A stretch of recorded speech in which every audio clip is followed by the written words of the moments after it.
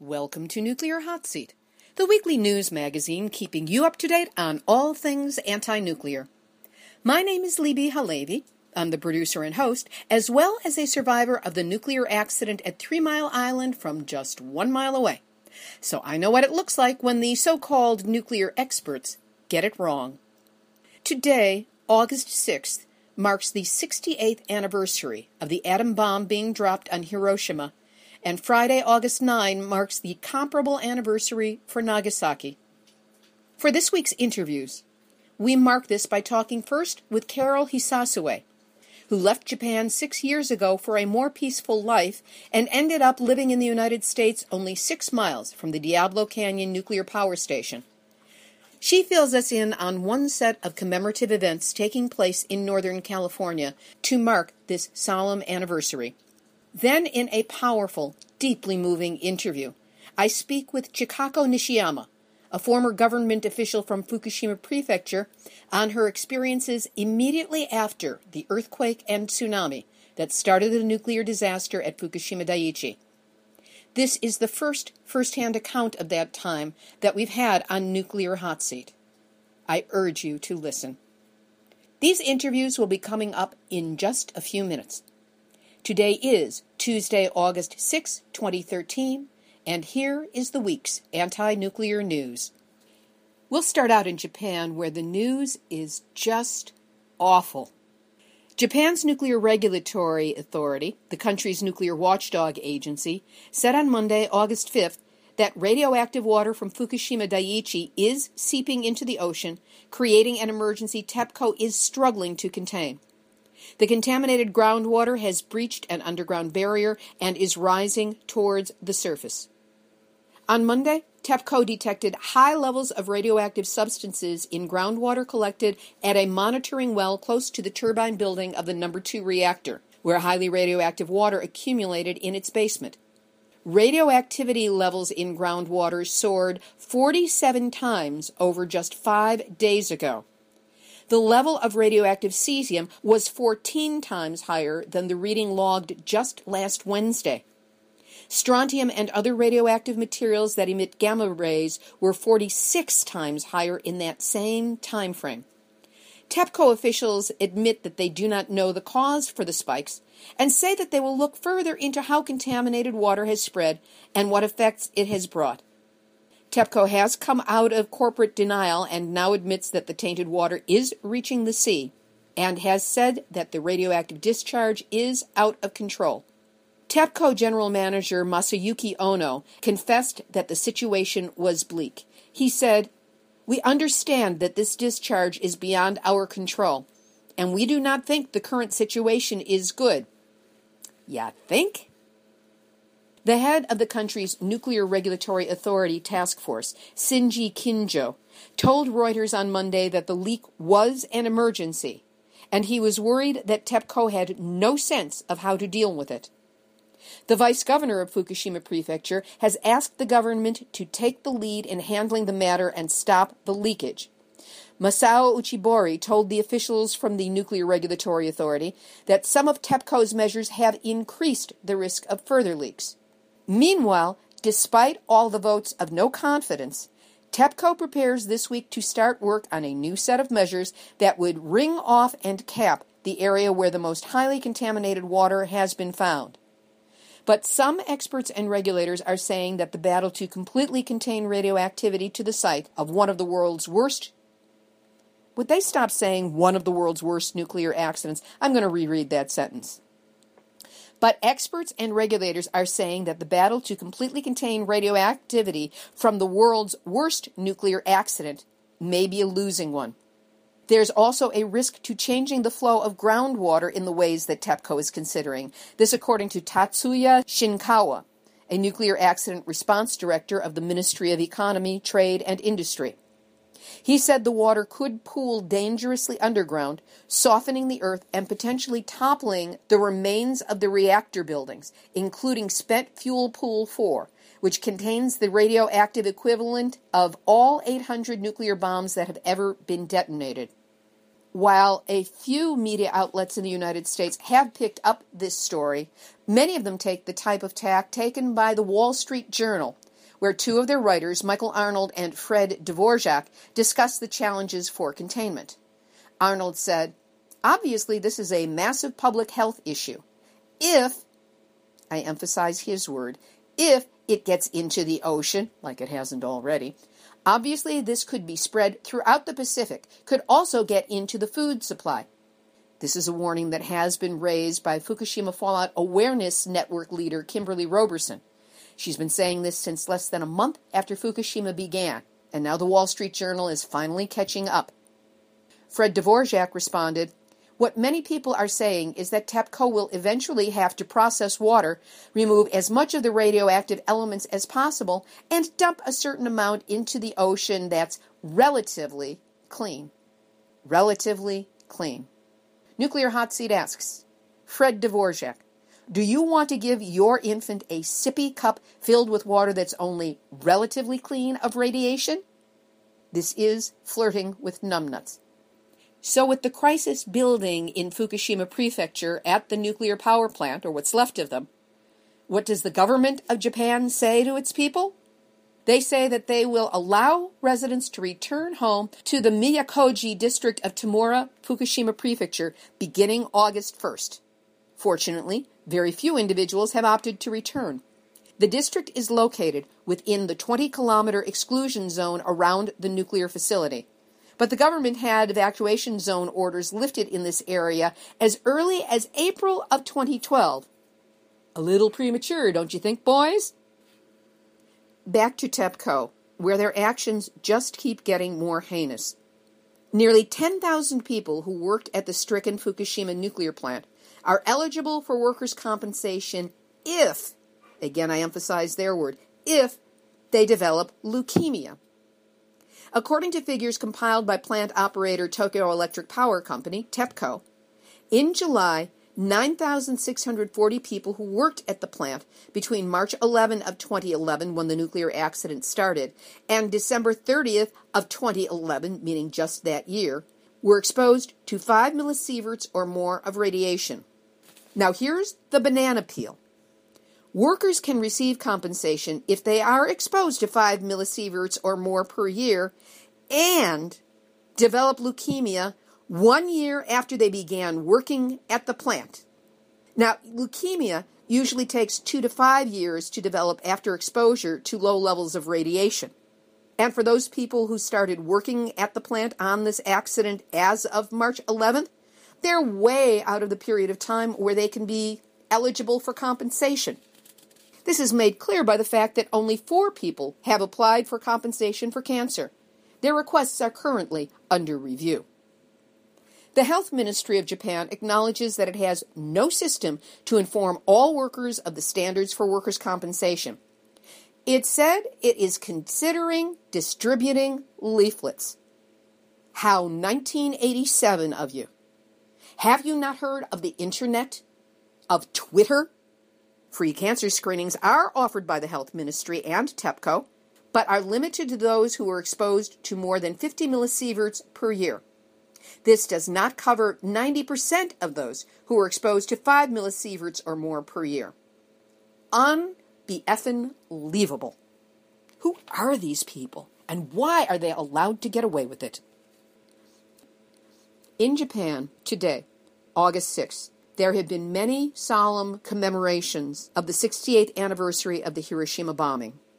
Some 50,000 people stood for a minute of silence in Hiroshima's Peace Park near the epicenter of the early morning blast of August 6, 1945. Up to 140,000 people were killed in that single blast. The bombing of Nagasaki 3 days later killed tens of thousands more. And while these bomb blasts have been credited with creating the surrender of Japan and ending World War II, there are those who believe that Japan was ready to surrender before the first bomb and certainly after the first bomb. But we had 2 and we wanted to test both of them. And so we did. There are over 200,000 victims of the atomic bombings, known as hibakusha, with an average age of nearly 79. Many of them were gathered at Hiroshima to burn incense, bow in prayer, honor the dead, and pledge to seek to eliminate nuclear weapons. Hiroshima's mayor, Kazumi Matsui, said, "The atomic bomb is the ultimate inhumane weapon and an absolute evil. The Hibakusha, who know the hell of an atomic bombing, have continuously fought that evil." The Hiroshima victims offered their support to those suffering from the accident in Fukushima. Over to the U.S.-Japan connection now. The effects of Fukushima are being taken seriously by at least one portion of the United States. Oregon health officials are actively monitoring the situation in Japan. Jonathan Modi, a spokesman for the Oregon Health Division, which oversees the state's radiation monitoring program, a state that has a radiation monitoring program. Oh, California, you should be paying attention. Jonathan Modi said, "Oregon officials aren't yet mobilizing in response to the news. At this time, Oregon environmental surveillance data does not indicate higher than normal levels of radiation in Oregon. But we are actively and on an ongoing basis monitoring the situation in Japan and will respond with enhanced efforts as appropriate." Which leads us to Nuclear Hot Seat, Numbnuts of the Week. And it's shared by two individuals. David Yogi, who is a spokesmodel for the U.S. Environmental Protection Agency, has said, "With the amount of dilution that would occur, any kind of release in Japan, meaning of radiation, would be non-detectable here." Oh yeah? It's been detected already, in case you haven't noticed. The second spokesmodel who's getting this award is Eric Norman, a nuclear engineering professor at the University of California, Berkeley. He said, "The latest leak is not a concern. The Pacific Ocean is an enormous place," said Norman, who obviously failed to notice that his own school, UC Berkeley School of Nuclear Engineering, found radiation from the Fukushima nuclear power accident in California rainwater, milk, and plants soon after the earthquake and tsunami. But still, Norman said, "There's a lot of material between us and Japan. No matter what happens in Fukushima, it's not going to be a problem over here." This is so not true. This is beyond spin speak. E&E News, for one, listed 5 links that counter all this spin, spin, spin. I'll have a link to the E&E News links up on our website, nuclearhotseat.com. But for now, David Yogi and Eric Norman, you have the dishonor of winning this week's Nuclear Hot Seat Numbnuts of the Week.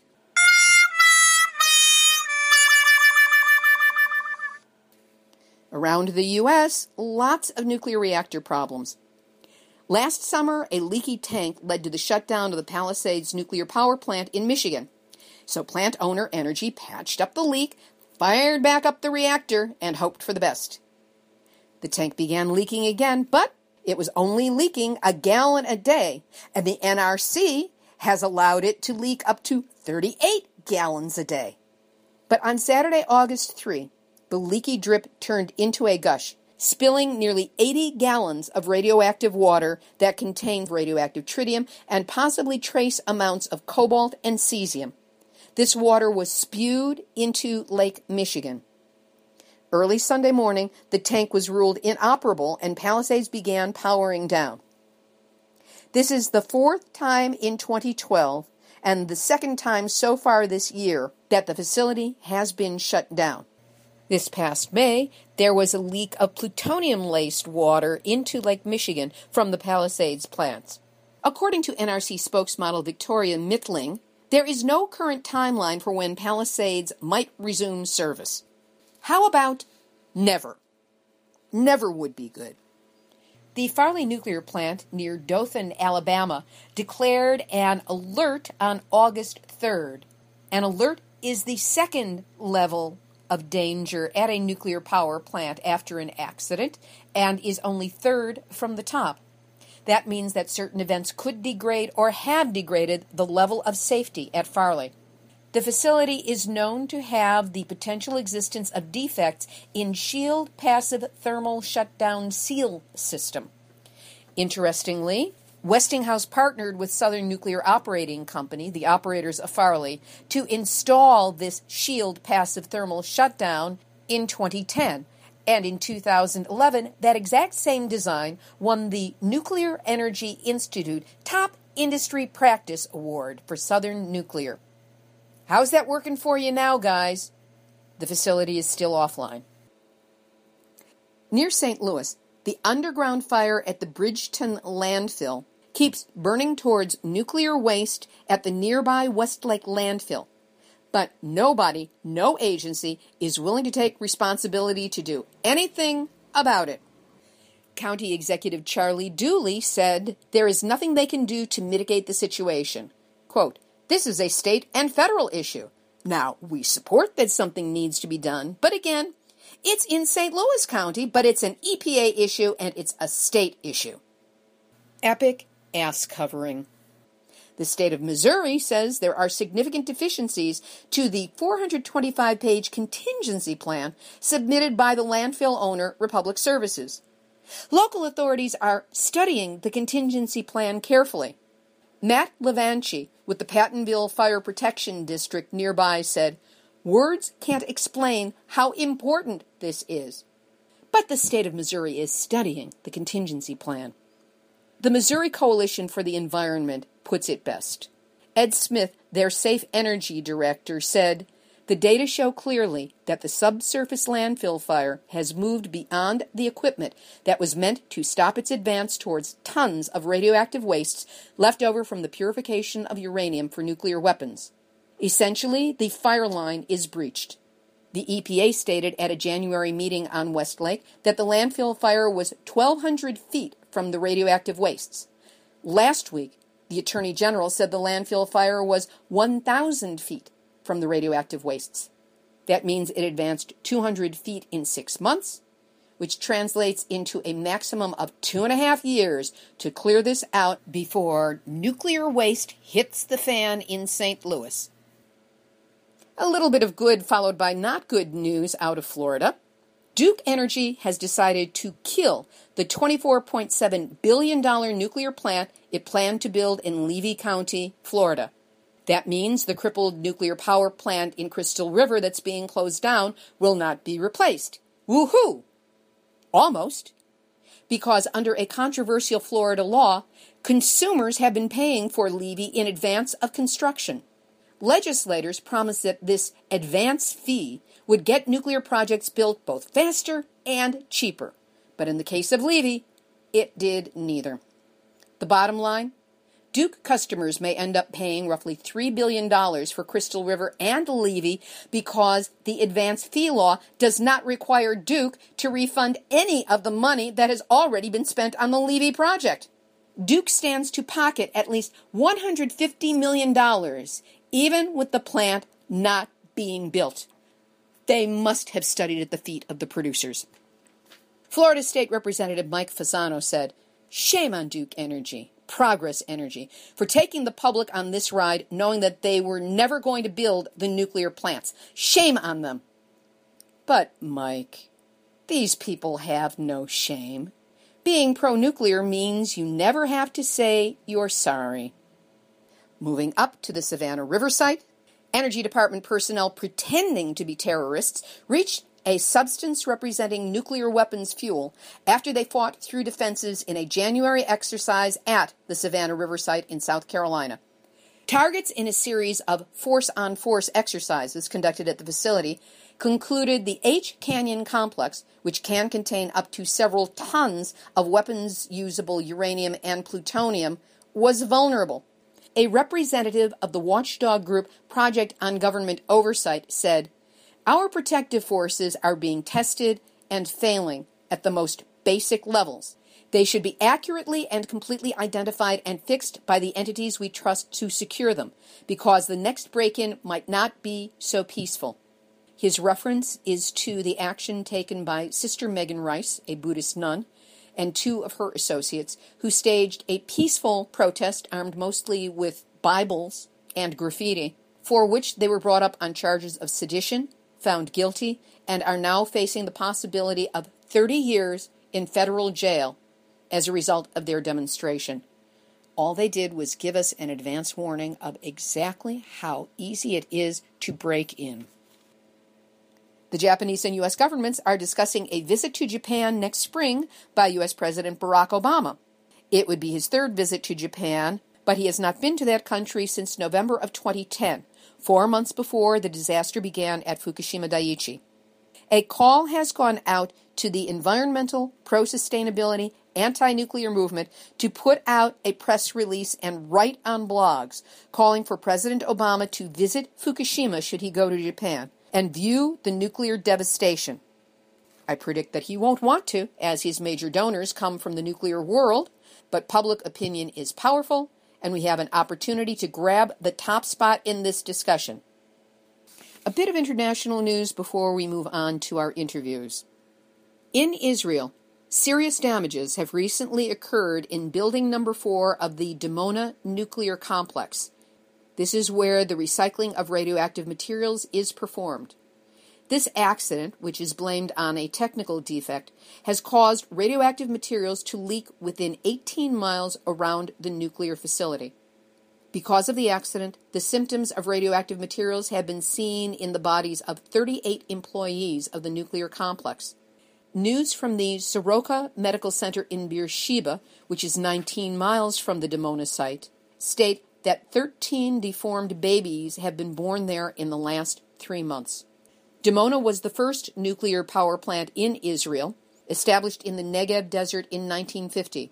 Many nuclear specialists, both native to Israel and foreign, have warned Israeli officials about the end of the useful life of this nuclear facility and the dangers that may be caused due to the exhaustion and embrittlement of this nuclear plant. In Taiwan, they take their battles over nuclear so seriously that fistfights broke out on the floor of the Taiwanese parliament. Punches were thrown, fists were raised, people got angry, they threw water on each other on Friday, August 2nd, as a political battle over a nuclear power plant turned into an all-out brawl. The fight took place ahead of an expected vote that would authorize a referendum on whether to finish a 4th nuclear power facility on that densely populated island of 23 million. Construction on the plant began in 1997, but was halted between 2000 and 2008, when Taiwan's main opposition party, the Democratic Progressive Party, was in power. A spokesman for the DPP told the Taipei Times, "The DPP believes the plant should not be built without a complete safety assessment, and a national referendum is unnecessary." Oh my gosh, they're radicals, they're hippies, they believe in safety. Ah! He went on to say, commercial operation of the plant would threaten the life and property of the Taiwanese and endanger the island's sustainable development. The party has long opposed nuclear power generation on safety grounds, particularly given the high incidence of earthquakes on the island. Despite the protest, the referendum bill is expected to pass easily because of a large nationalist majority in the 113-seat legislature. Listen to the spin speak in this one. In South Korea, fishery products are nearly free of radiation, and so the government says it is safe to eat. What the ministry calls a very small amount of radioactive material was detected in kombu, a type of seaweed.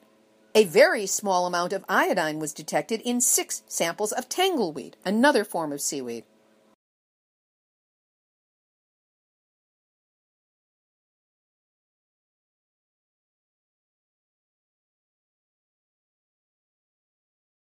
So when you take a look at all those yummy seaweed snacks being exported from Korea, you might want to take a pass. And yesterday, August 5th, marked the 50th anniversary of the passing of the Comprehensive Test Ban Treaty. In a major article written by Joseph Mangano and Dr. Jeanette Sherman, they stated, the superpowers agreed to end all nuclear weapons tests in the atmosphere, water, and outer space on August 5, 1963. This sharply reduced the amount of dangerous nuclear fallout in the human diet and saved thousands, perhaps millions of lives worldwide. It's a wonderful article and too long to go into here. We will link to it on the website. Time for our interviews. The first is with Carol Hisasue. She is a former Japanese media professional who gave up her pressured lifestyle to move to a more peaceful life in the United States. not realizing how close she'd be living to two highly contested nuclear reactors. She now works with San Luis Obispo Mothers for Peace and shared with us a vision of their annual commemoration of Hiroshima and Nagasaki. Listen for the moment in the interview where Carol talks about one of the speakers at the Hiroshima Memorial event, and I see the opportunity to secure one of the most important interviews ever held on Nuclear Hot Seat. Carol Hisasue, welcome to Nuclear Hot Seat. Thank you so much. First of all, give us a sense of your background and what brought you into the anti-nuclear movement. I lived and worked in Japan, in Tokyo, mostly in media, radio, television, print, for decades. It was very stressful. Eventually I had a little tiny meltdown of my own and decided to quit all of that, find a place where I could just have a better, more sustainable, healthier life. And after searching for several years, I found this wonderful little ranch in Los Osos in San Luis Obispo County, moved here with my husband, started gardening my own food, just slowing down my pace. And it was just like living in paradise. And I was so happy. How long ago was it that you moved to the States? I moved here in 2006. So I had basically, 4 wonderful years of living in paradise, or what I thought was paradise.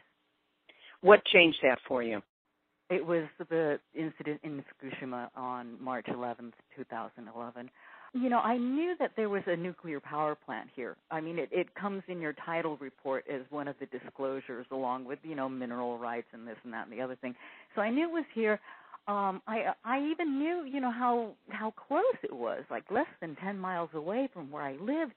And I've never been, a lover of nuclear energy. My husband and I have always been against it.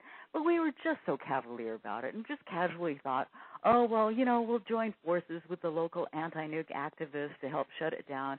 And I just, regarded the whole thing way too casually. Well, Fukushima changed that completely. It was almost like post-traumatic stress syndrome. Somebody said it was pre-traumatic stress syndrome because I'm worrying about what might happen here that hasn't and may not ever happen. But, as long as the nuclear power plant is here, it was just driving me nutty. I realized that the only way for me to stay even remotely sane was to do something.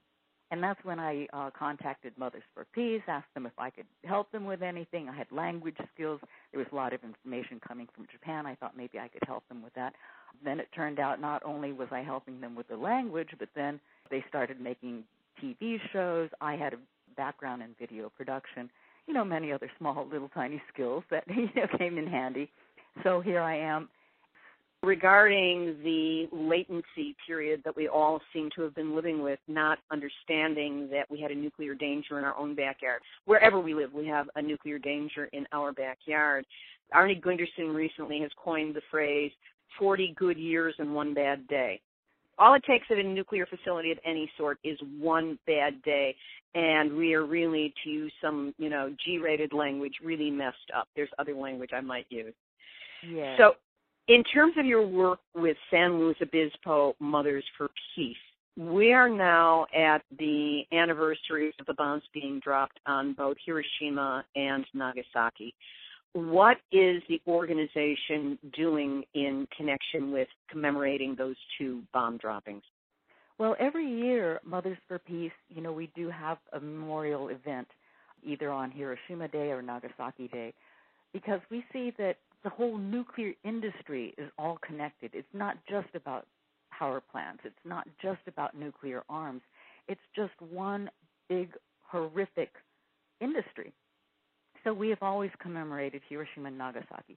This year, coincidentally, we had a request from a Buddhist monk who lives in Los Angeles. He's been there for the past 20 years or so. And he wanted to do a peace walk from Vandenberg Air Force Base near Lombok to San Luis Obispo, and then from San Luis Obispo City Hall to Diablo Canyon, and also do a 3-day fast and vigil in front of the Diablo Canyon nuclear power plant gates. So first off, that came up, and I started helping Reverend Sawada with his walk, the route, and, all the logistics involved. Then for some strange reason, an anti-nuclear activist, Chikako Nishiyama, said that she would be coming to the West Coast around the same time. Was that intentional that she be here at the same time as the anniversaries of Hiroshima and Nagasaki? Not at all. She started her visit in May, and it just so happened that she was going to be in this area or coming through here around the same time. So then we started developing an event, and we thought maybe Friday night would be a good time for it. And so on August 9th, which is Nagasaki Day, we will be doing an event in town, San Luis Obispo, at a gallery called the Steinberg Gallery. I will have a link to it on the website. Now, continue, because you're going to have as speakers Reverend Gyosen Sawada, who is the monk who will have been fasting and doing the peace walk. You will have Chikako Nishiyama. And what is her connection and her perspective on what is happening over in Japan? She used to be a city councilwoman in Fukushima Prefecture, and she's currently on a speaking tour of North America and has been going around telling people what's happening in the lives of the people in northeastern Japan. I think the biggest concern right now for many activists in Japan is how the government is covering up or just making light of the dangers of radiation. What the country wants to do is they want to recover. They want the country to go back to normal. And so in its haste to do so, they're sweeping Fukushima under the rug and ignoring the fact that it's still poisoning not only the area around it, but, possibly the entire world. Worst of all, the evacuees are being urged to return home, even though decontamination efforts aren't complete. Meanwhile, children are being diagnosed with thyroid problems. Many have symptoms of radiation poisoning. Cancers are being detected. The workers who were at Fukushima during the early critical days are dying as well. Also, the volunteers who went to those evacuation sites and were involved in relief efforts, they're also developing cancers. Well, we have no data about any of this in terms of direct relationships between what's going on in their health and radiation. Or the government does, but they're covering that up. They don't want people to know. They don't want the country to, quote-unquote, panic. And that's been the word from day one of this entire disaster, I think. Right. It's about controlling public response as opposed to having an appropriate response to the radiation. And I think it's clear across the board with any nuclear accident that there is intentionally no data collected so that later on down the line when people start making claims, the government can say, well, there's no data to back that up because they never take the baseline readings. Exactly. And so they're needlessly endangering their own citizens. I consider what Japan is doing to its citizens criminal because it's almost that they are committing genocide against their own people and their own future for the sake of the illusion of an economic recovery that's not going to take hold and it's not going to sustain itself.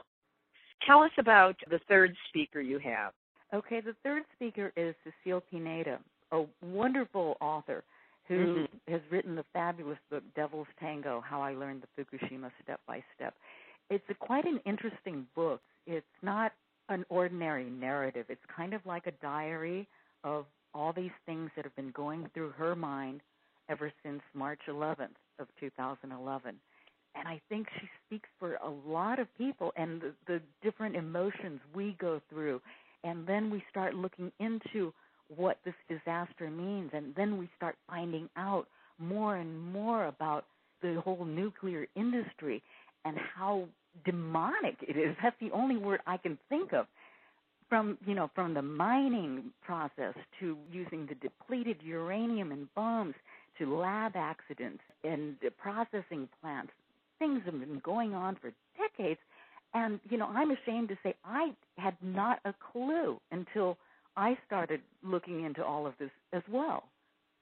I have to admit that I was in the same place as you because after 3 Mile Island, the impact on my life was so extreme that I was suffering from post-traumatic stress, but we didn't know the phrase back then. I just, my definition was I was a Looney Tune. I was off the wall. I was incapable of doing anything that made any sense.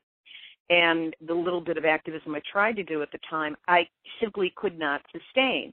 So I backed away from it and ignored Chernobyl because I figured, okay, I've already been afraid of a nuclear accident. Let everybody else be afraid. I know what that's all about. And it wasn't until Fukushima that I kind of got kicked back into consciousness to follow these threads and saw what had been happening. So we're on parallel tracks here.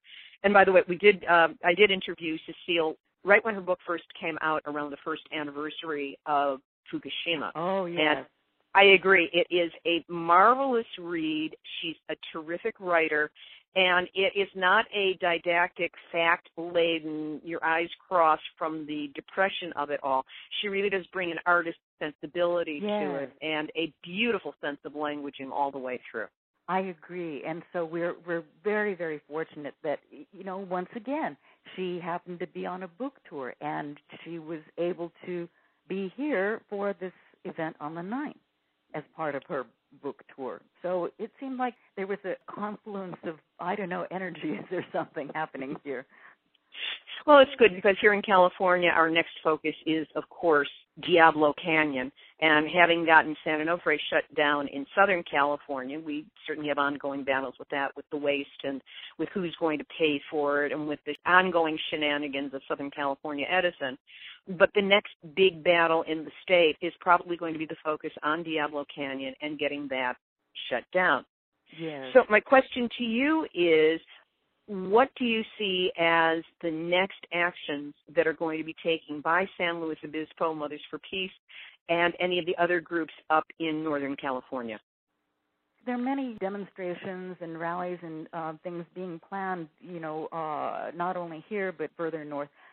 But for me personally, I believe that what we need to do is to focus on educating and letting people, ordinary people, understand what is happening, because there are a lot of great leaders in the movement and various personalities. But in the end of this whole nightmare will have to come from the masses, the people who attend rallies quietly, maybe without signs, or the people who can't go but support the nuclear-free world in their hearts.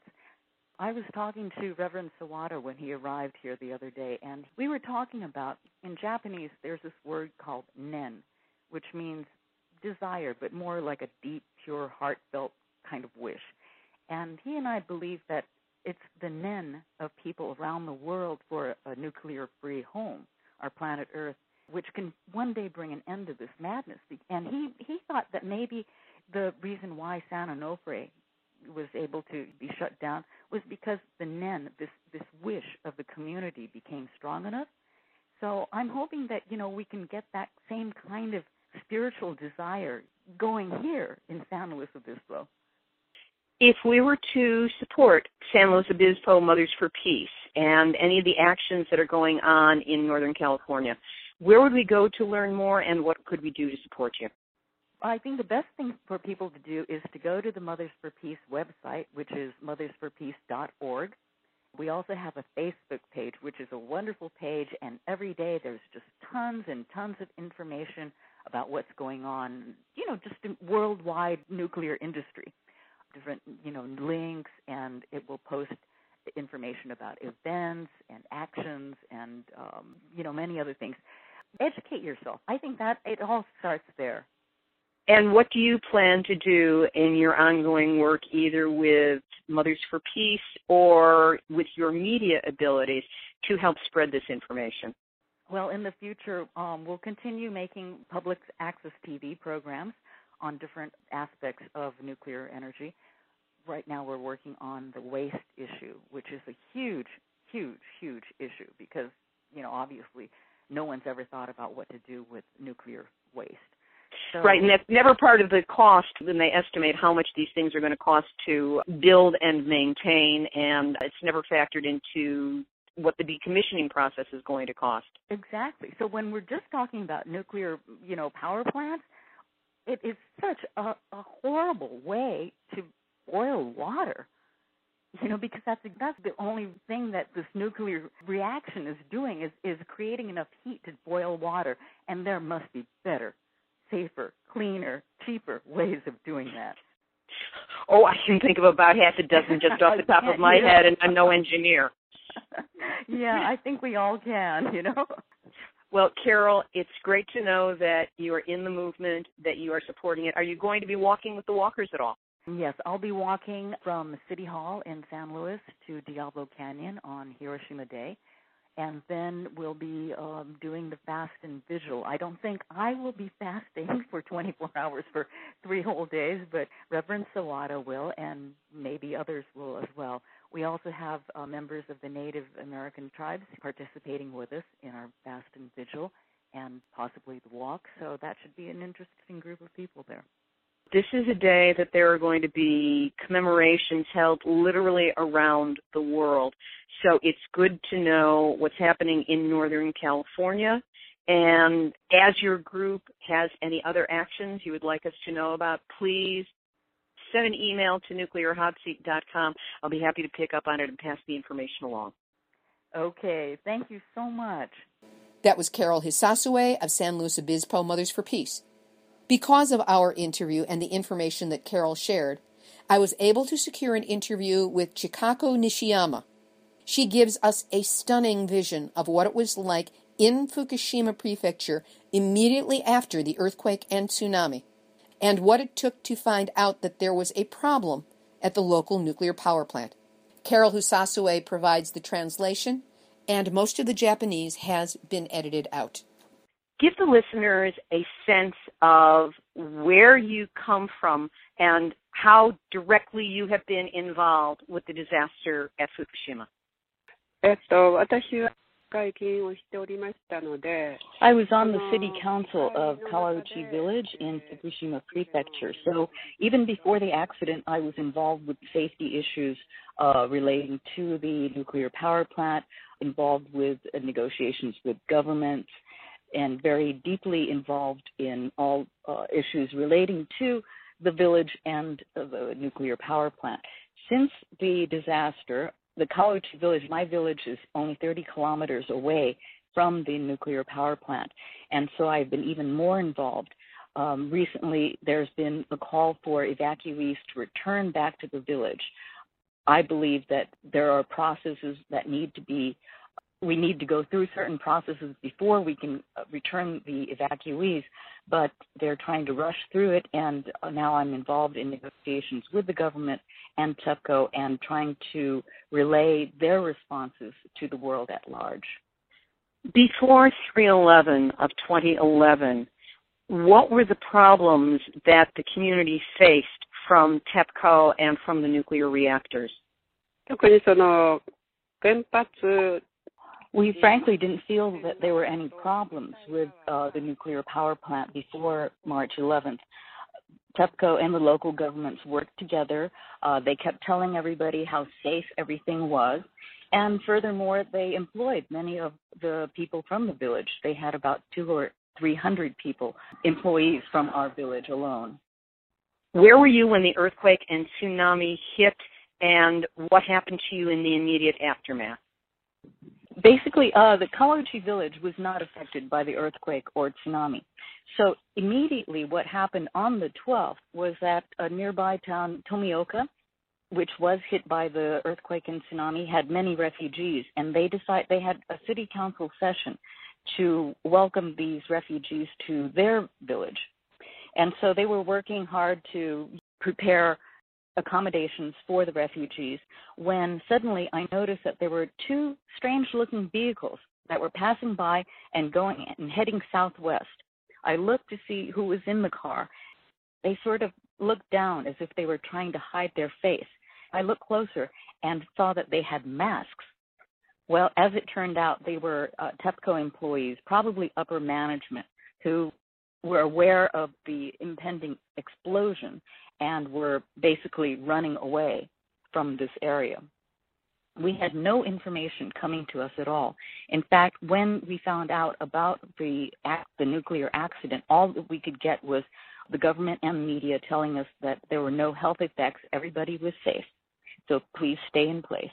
And we just kept on volunteering and helping refugees from other towns.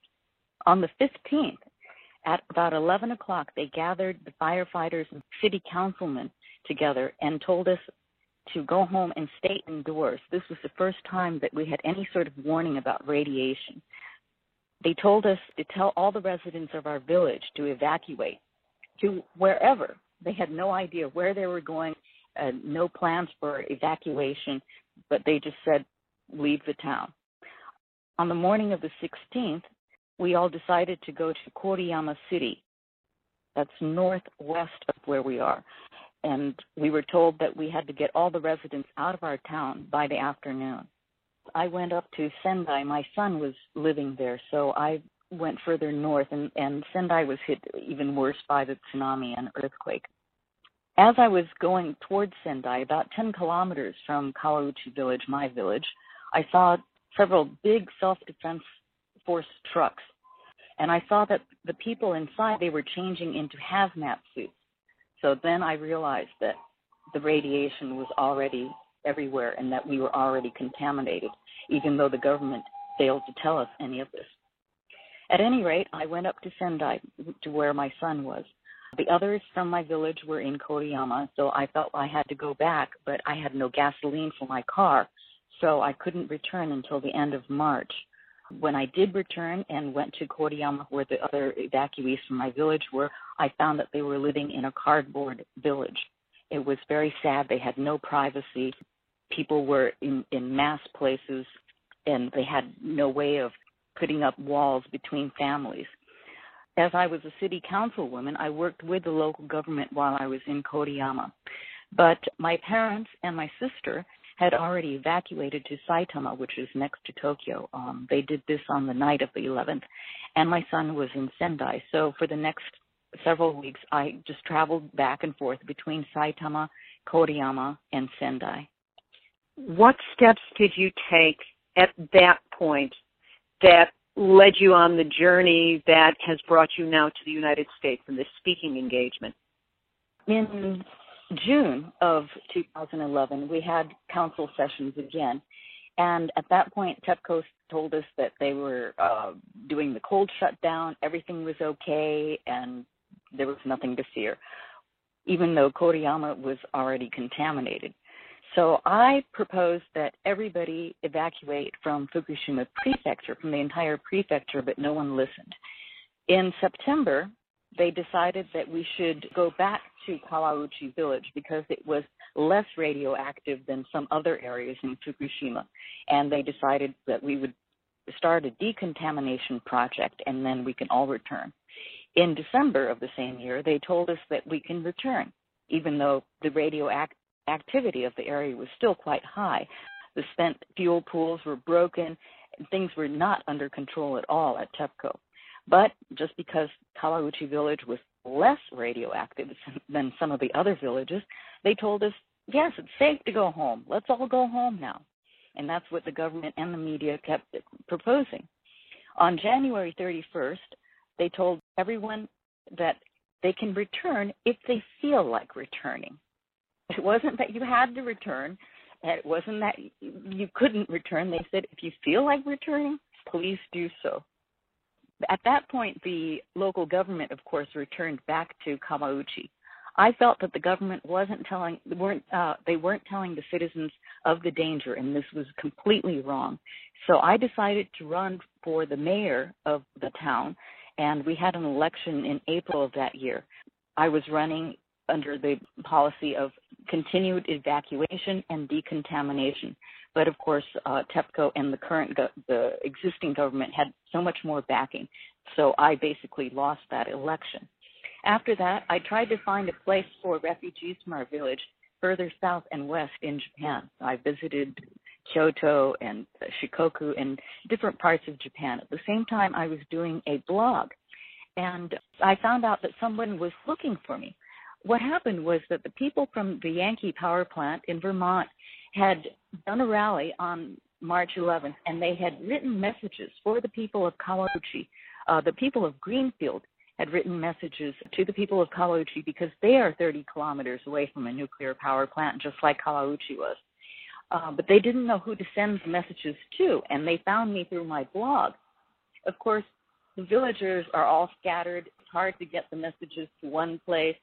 So I didn't know whether I should just have them mail the messages to me or not. And so I decided, well, I should go there and see these people personally and get the messages from them directly. And that began my involvement with the anti-nuclear activists in North America. What I'm doing in the United States, in North America right now, is since coming here, I've discovered that things are not that different from Japan, the way the governments work, the way the nuclear industries work. So I find things very, very similar to what has been going on in Japan. And so I want to tell people here about what's going on in Japan, and also to try to link with other activists so we can work together to end this nuclear age. I realize that until we have no more wars, it's difficult to get rid of the nuclear industry. But hopefully when there's peace worldwide, we can also have an end to the nuclear power generation as well. But in the meantime, we have to work together, not just in Japan or not just in the United States, but linking with different groups on a worldwide basis. Ask her if she has something she would like to end this interview on, a message for the listeners, to our anti-nuclear activists around the world. I think every country has its own perspective on the problems of the nuclear industry, but I think we need to exchange information and work together for a safe world, for a nuclear-free world, for Fukushima to become safe again so that people can return. And I'd like just to continue working together with all the activists around the world. Thank you so much. Thank you. Safe journey. And arigato for the work that you do. Thank you. Thank you so much. That was Chikako Nishiyama with interpreter Carol Hisasue. I want to share with you something that Carol wrote to me in setting up these interviews. She said, many anti-nuclear activists, especially Japanese activists, see Hiroshima and Nagasaki not so much as the end of World War II, but as the beginning of an age of nuclear victims. Technically, of course, the beginning was earlier, mining for uranium and testing of atomic bombs, which brought pain and suffering to many native people. But Hiroshima, Nagasaki, 3 Mile Island, Chernobyl, Fukushima, and all the smaller or hidden accidents in between, they're a continuum. There is no difference. Thank you for those words, Carol Hisasue. We'll have a radiation protection tip in just a moment, but first, I want to thank those of you who donated to support my participation in this month's Excellence in Journalism Conference. I was able to raise the necessary funds and am already signed up, so yes, I will be attending. Woohoo! The Excellence in Journalism Conference gathers together more than 700 TV and radio news directors from mainstream media around the country. I look forward to making our issues known to those who decide what gets to be on mainstream media news every day. Now, the bullies from Fox who are in attendance may not like what I have to say, but there are plenty of independent-minded journalists and news directors out there who I am convinced can be successfully encouraged to cover their local nuclear stories. That's what I'm aiming to do, be a media lobbyist for our position. Listeners to Nuclear Hot Seat will be the first to learn how it went, because I'll be sharing the stories right here the day after I get back. For those of you who helped me with your generous donations, my gratitude. I plan to do you proud. Here's the week's radiation protection tip, and it has to do with calcium. The chemical structure of strontium-90 is so similar to that of calcium that if there's not enough calcium in your body and you're exposed to strontium-90, your body will suck up the radionuclide and deposit it in your bones and teeth. There it will remain, continually emitting cancer-causing radiation. This fact led to Project Tooth Fairy, a study begun in the 1950s that collected children's baby teeth to study the presence of strontium. The results helped convince U.S. President John F. Kennedy to sign the Partial Nuclear Test Ban Treaty with the United Kingdom and the Soviet Union, ending above-ground nuclear weapons testing. To protect yourself from exposure to strontium-90, which has a half-life of 28.8 years, so it will last 288 years. You might want to consider maxing out your body on calcium.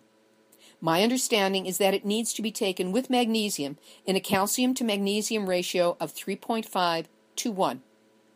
Most calcium comes formulated with magnesium, but check your particular source to make certain. And as always, check with your licensed or certified healthcare provider beforehand to determine the proper supplementation level for you. I do not present myself as a licensed or certified health professional. I'm just a highly motivated individual who Googles for information a lot and who shares it here for information purposes only. What you decide to do with that information is up to you. Continuing my call out for a contact to Jon Stewart or any of his staff. I am Jon Stewart's nuclear pundit for The Daily Show. He's just not aware of it yet. So if you can help get the two of us together, let's do it. Send your leads to me at info@nuclearhotseat.com. Don't have a contact? Doesn't matter. Share my intention online in all your social media platforms. Now, I've added something to this. The person who provides the connection will receive, in addition to my eternal gratitude, a signed copy of an original photo of me at 3 Mile Island while it was still leaking. This photo has never been published, and I promise you it is a doozy. Here's the final thought for this week.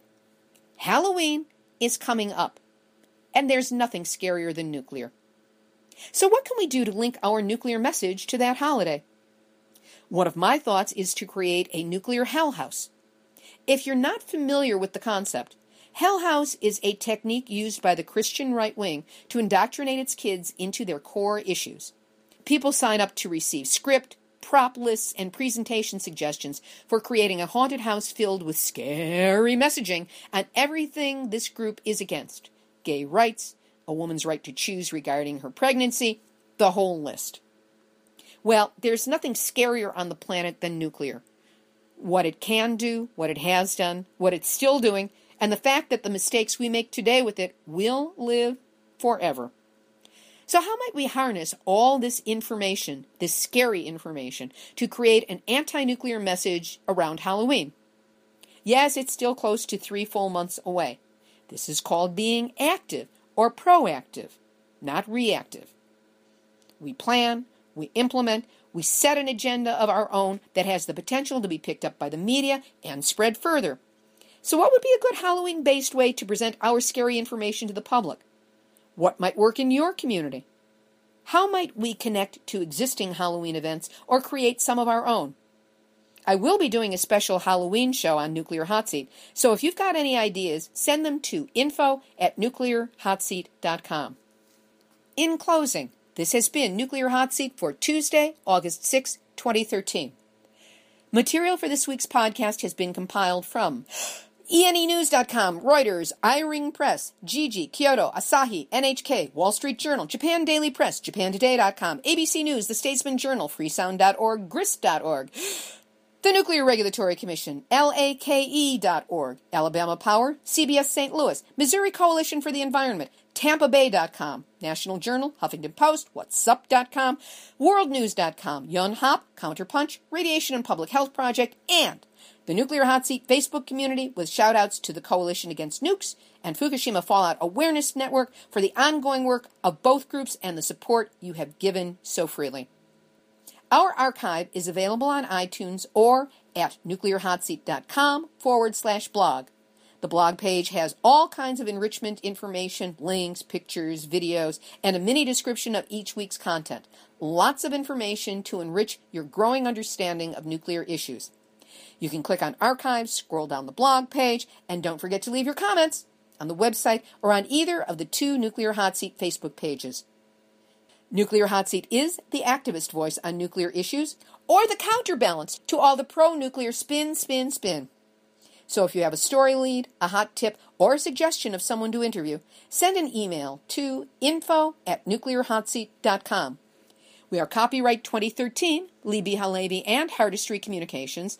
All rights are reserved, but I do allow fair use. So you have my permission to reuse this material as long as you include proper attribution, that would be my name, website, nuclearhotseat.com, nuclearhotseat.com/blog, and the email info@nuclearhotseat.com. And look at all the wonderful information you get to send to all your friends on Facebook and elsewhere. This is Libbe HaLevy of Heartistry Communications, the heart of the art of communicating, reminding you that we've all had our nuclear wake-up call. Now, remember, do not go back to sleep.